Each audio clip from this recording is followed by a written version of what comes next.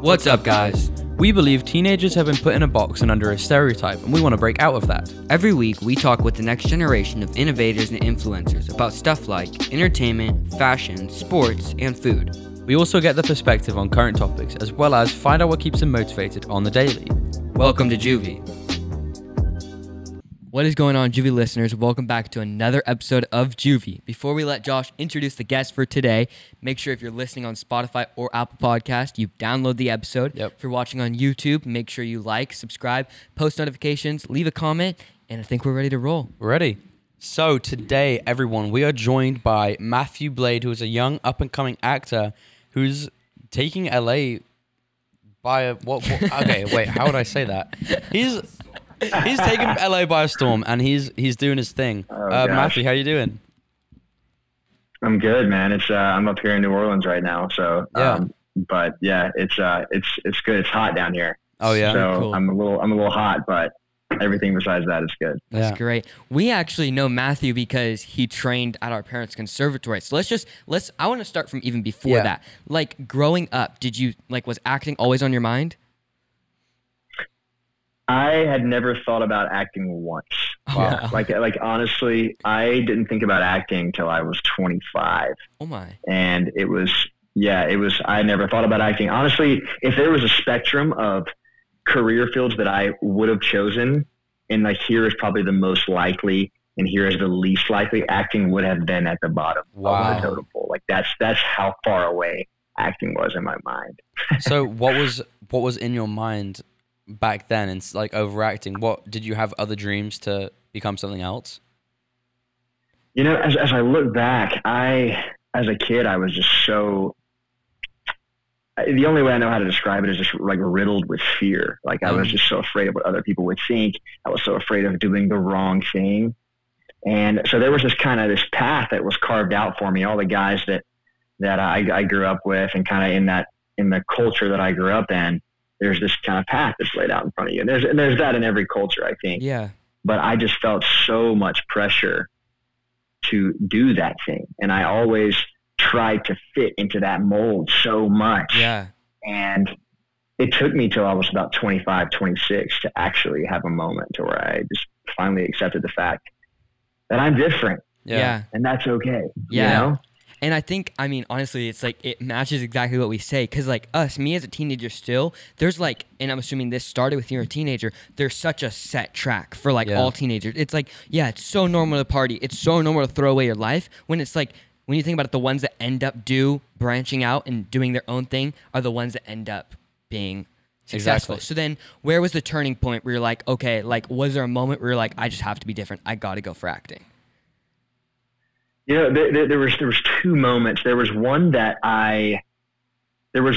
decision that I made, and there was one moment of just luck, or just whatever you want to call it. Something. There was one moment where I put in work, and there was one moment where I just came across something that you find a pearl in a field. Yeah. And that moment, because when I was a teenager, I had a huge fear of public speaking. And it was revolving around this stutter that I had. I would stammer and stutter when I talked. It was mainly based around my nerves. When I would get really nervous, I just wouldn't, my mouth would just kind of lock up. And it got really bad when I was turned about 19. And I had this lady walk up to me who didn't know anything about me. This was kind of like the biggest fear in my life. Yeah. And she walked up to me and said, "The stammering tongue shall be made fluent in the name of Jesus." And she was like, "You're on a path where no stammer or stutter can keep you from." And so that right there, that turned my life into a direction where I was like, okay, I'm going to go after, I'm going to believe that I can speak. So I started taking public speaking classes. I started doing jobs, and I was like, any job that requires me to communicate, I'm going to do it. Damn. At the family dinners, when someone, when you're in Thanksgiving, it's like, who wants to bless the food? Those awkward moments. Yeah. I was like, I'm going to be that person that raises my hand. I'll do it, just so that I'm making sure that I'm speaking, because I hate how I feel when I'm living in fear, and I want to conquer this thing. Wow. And then the other part was when I was 25, 26, I realized that I lived my whole life with a plan B. And that's why I wasn't mentally able to find that thing that I wanted to do, that path that has purpose, that you come alive on, is because I had this thing in my back pocket that said, if what I want doesn't work out, I have this to fall back on. Yeah. And essentially what that was, it was just fear. Yeah. And I started looking up studies, and there was, I forgot the exact study, but there was a study that has 2 different groups of people, and each different test group is given a task A, and they're the same task. Yeah. But one test group is given task A, and then they also are told, if you don't complete task A, you can do task B. But task A is the same task for 2 different groups. The group that had no other option but complete task A apparently was like 80% more successful at completing task A. Wow. So it just goes to show you that just the psychology of having a plan B, you're probably going to fall back on it anyway. Yeah. So that was kind of one of the things that I was like, you know what?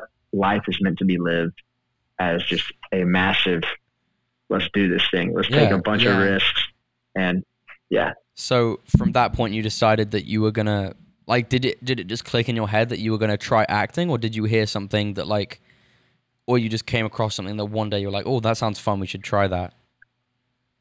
You know, it's a lot of my journey is very spiritual. Because I was working out at a ranch, because that moment where I was like, you know what, I can't have a plan B. The only thing I like to do, I've worked at this one place called JH Ranch. I love that place. Yeah. I'm going to go work there. And I ended up getting my dream job there as the head river guide. We had some whitewater rafting stuff. And I ended up working for them for 2 years. But in the off season, I would stay out there in the winter when no one was there. And I was living alone up in the mountains in this house by myself. And I just told myself, I was like, I'm not going to spend this whole winter just watching movies. I watch movies, but I was like, I'm not going to just watch movies every day. I'm going to actually like start to look at this voice inside me that is in a lot of pain. And, and that's when I felt this, pull to act, which was so crazy that I was like, okay, if this is what I'm supposed to do, I need this to be so clear, because I want to live my life with purpose, but I don't know if this is just my ego or if this is like actually something I'm supposed to do. Because, you know, like being an actor, it sounds kind of sexy, right? But a day later, I had a buddy call me, buddy from Mississippi, right? I'm from Mississippi. He was like, hey, dude, I had this weird thing. I was cooking dinner the other day, and I just had in my head, I had this thought, what if Matt moves to LA and becomes an actor? Whoa.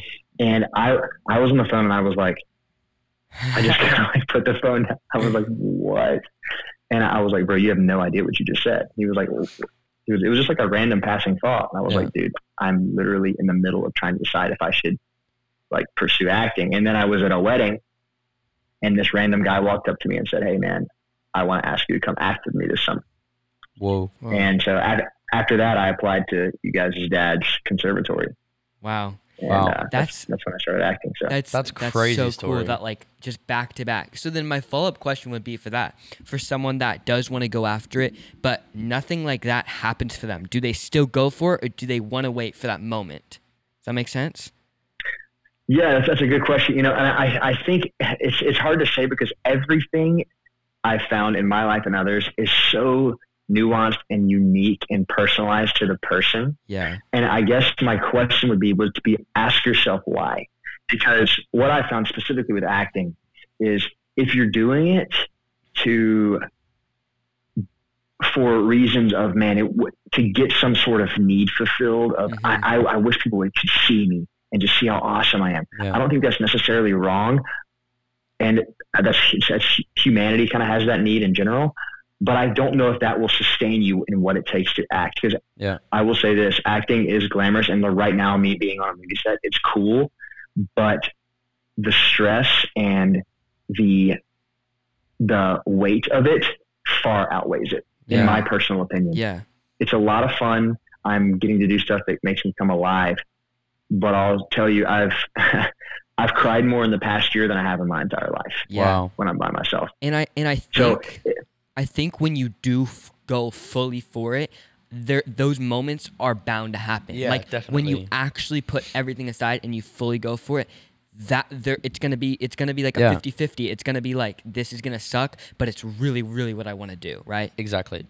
So to backtrack just a little bit, so you said that we obviously know that you trained with a school that our parents have put together called the Bethel Conservatory of the Arts. Tell us how your experience was training to become an actor. You know, it was, that's a great question. It was again, the fear thing. It was a step going, it's funny because fear is a lot of times attached to ego. Mm-hmm. And I think acting conservatory is an ego check. Mm-hmm. It's like, hey, I'm going to go to school and I'm going to be paying people to act, where most actors get paid to act. You're paying someone to teach you how to act. Yeah.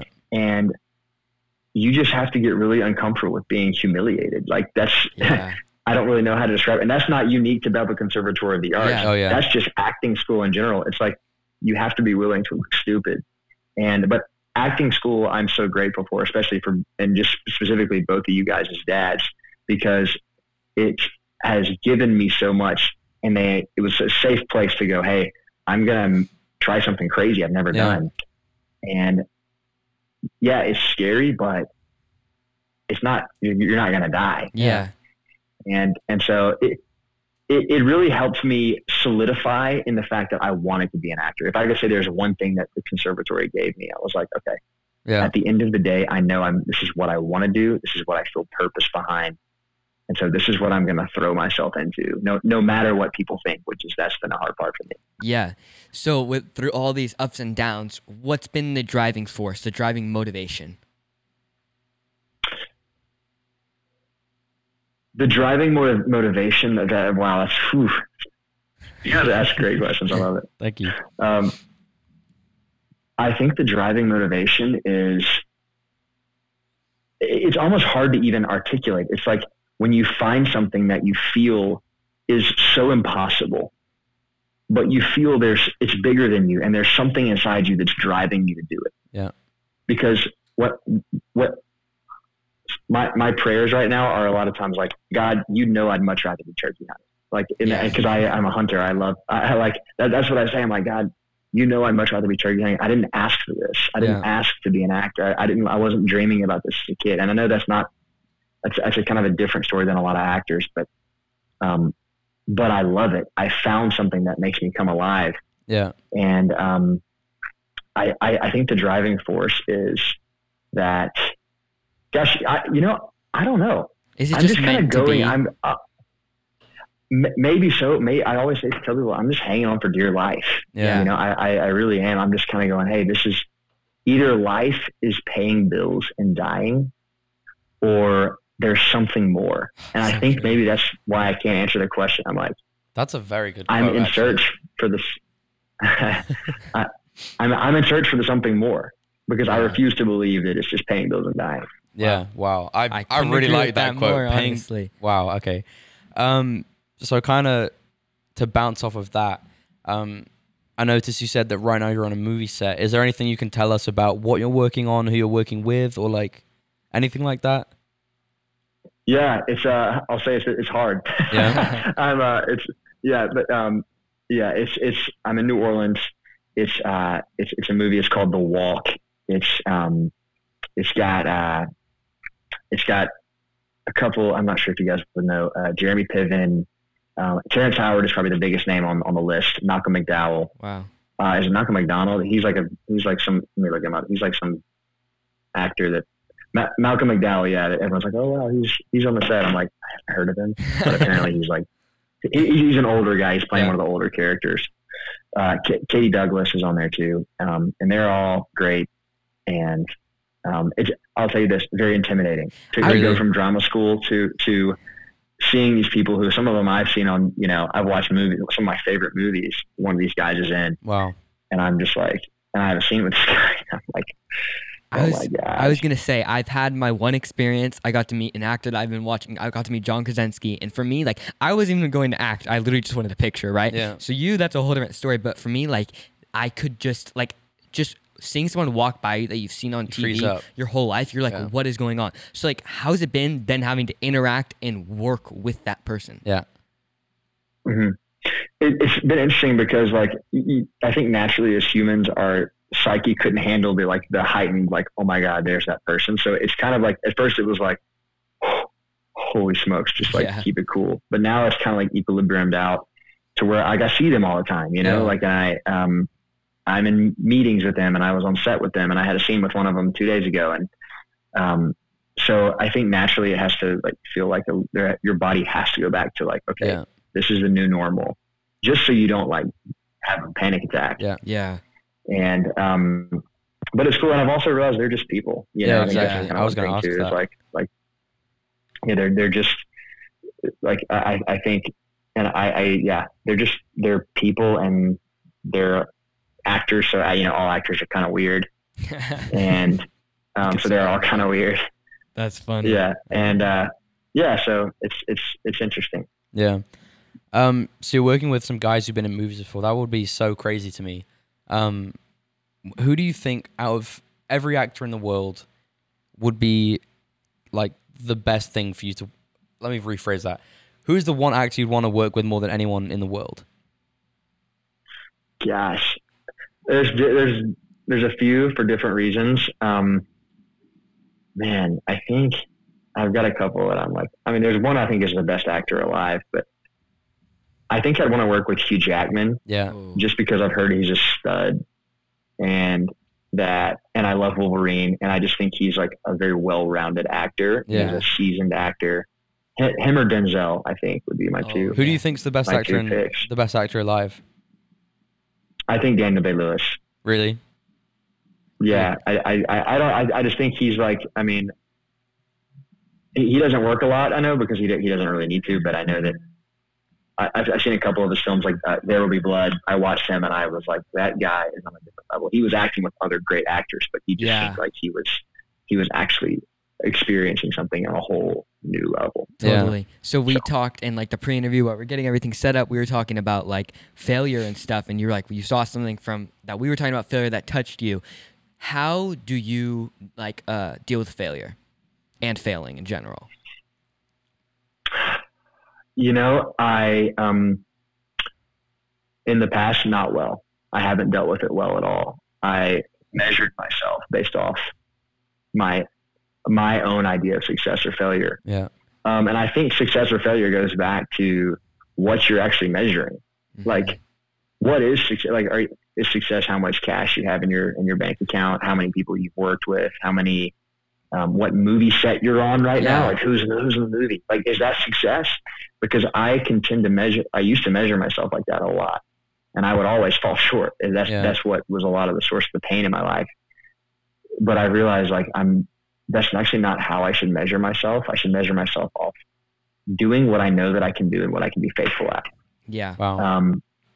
And what has been big for me, what I've done, like being honest in my life has been so hard for me because I realized that I had so much shame in my life, like just shame for wanting certain things, for being who I was.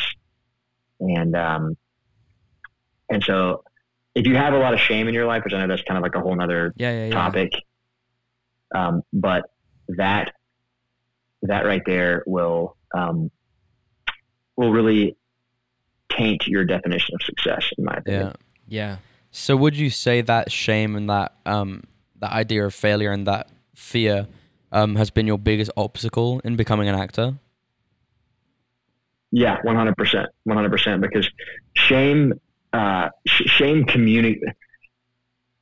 puts in our heads perfectionism. Like that's the language of shame. It's like there's a right and a wrong, and if you're not right, you got to figure out a way to get right, and you're not going to be you're not going to be good until you cross all your T's, dot all your I's, and you do everything in your past that was wrong. You kind of get that right, and you're good to go now. And it is like this impossible, weighty, heavy task. And as an actor, I realized there is no wrong and there is no right in the scene. Mm-hmm. There's like, you can do anything. There are no rules. And being here on set with some of these guys, I've watched them and they just, even the script, because I always thought we had to be word perfect on the script. I'm watching these guys, and they kind of look at the lines. They're like, "What are my lines again?" They're about to be filmed on a movie. Oh my gosh! And they're kind of glancing at their lines, and they'll just kind of riff it. Yeah, Interesting. But it's honest. Yeah, and it's like it's honest and it's impulsive, and they're just being normal. They're not worrying about how they look, because that's what acting is. It's being a normal human and not letting our actor come out. And like an actor like that whole thing is like fake, and we all know it. Yeah. Yeah. Okay, so we like our demographic for the podcast is a lot of teenagers and stuff, and I'm sure there's teenagers watching this that want to go into the industry. One piece of advice, just short and simple for them. What do they need to hear? One piece of, I would say attack shame in your life. Yeah.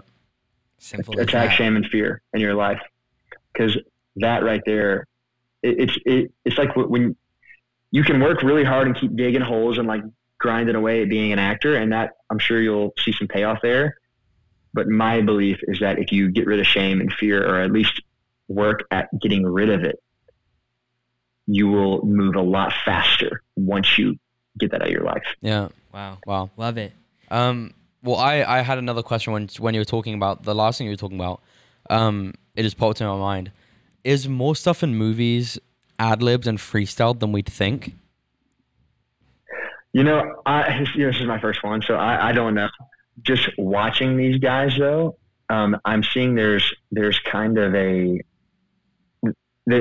there's things that I didn't know were there. There's definitely a lot more ad-lib than I thought. Yeah. They do go by the script, and some are very by the script, but it's kind of weird. Like when they're on camera, they'll ad-lib a little more. When they're reading off camera for one of their people, they'll be more on script.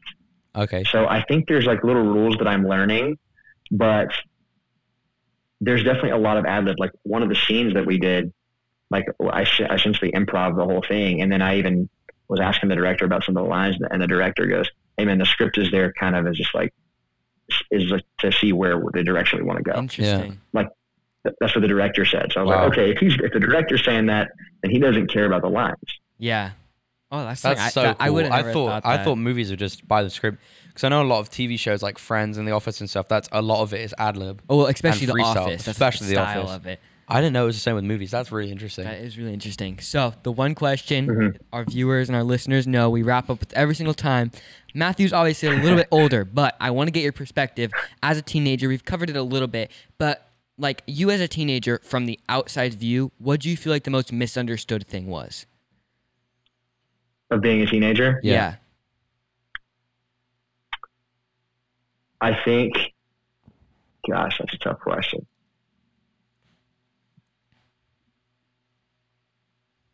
I think teenagers, when I was a teenager, I was always written off.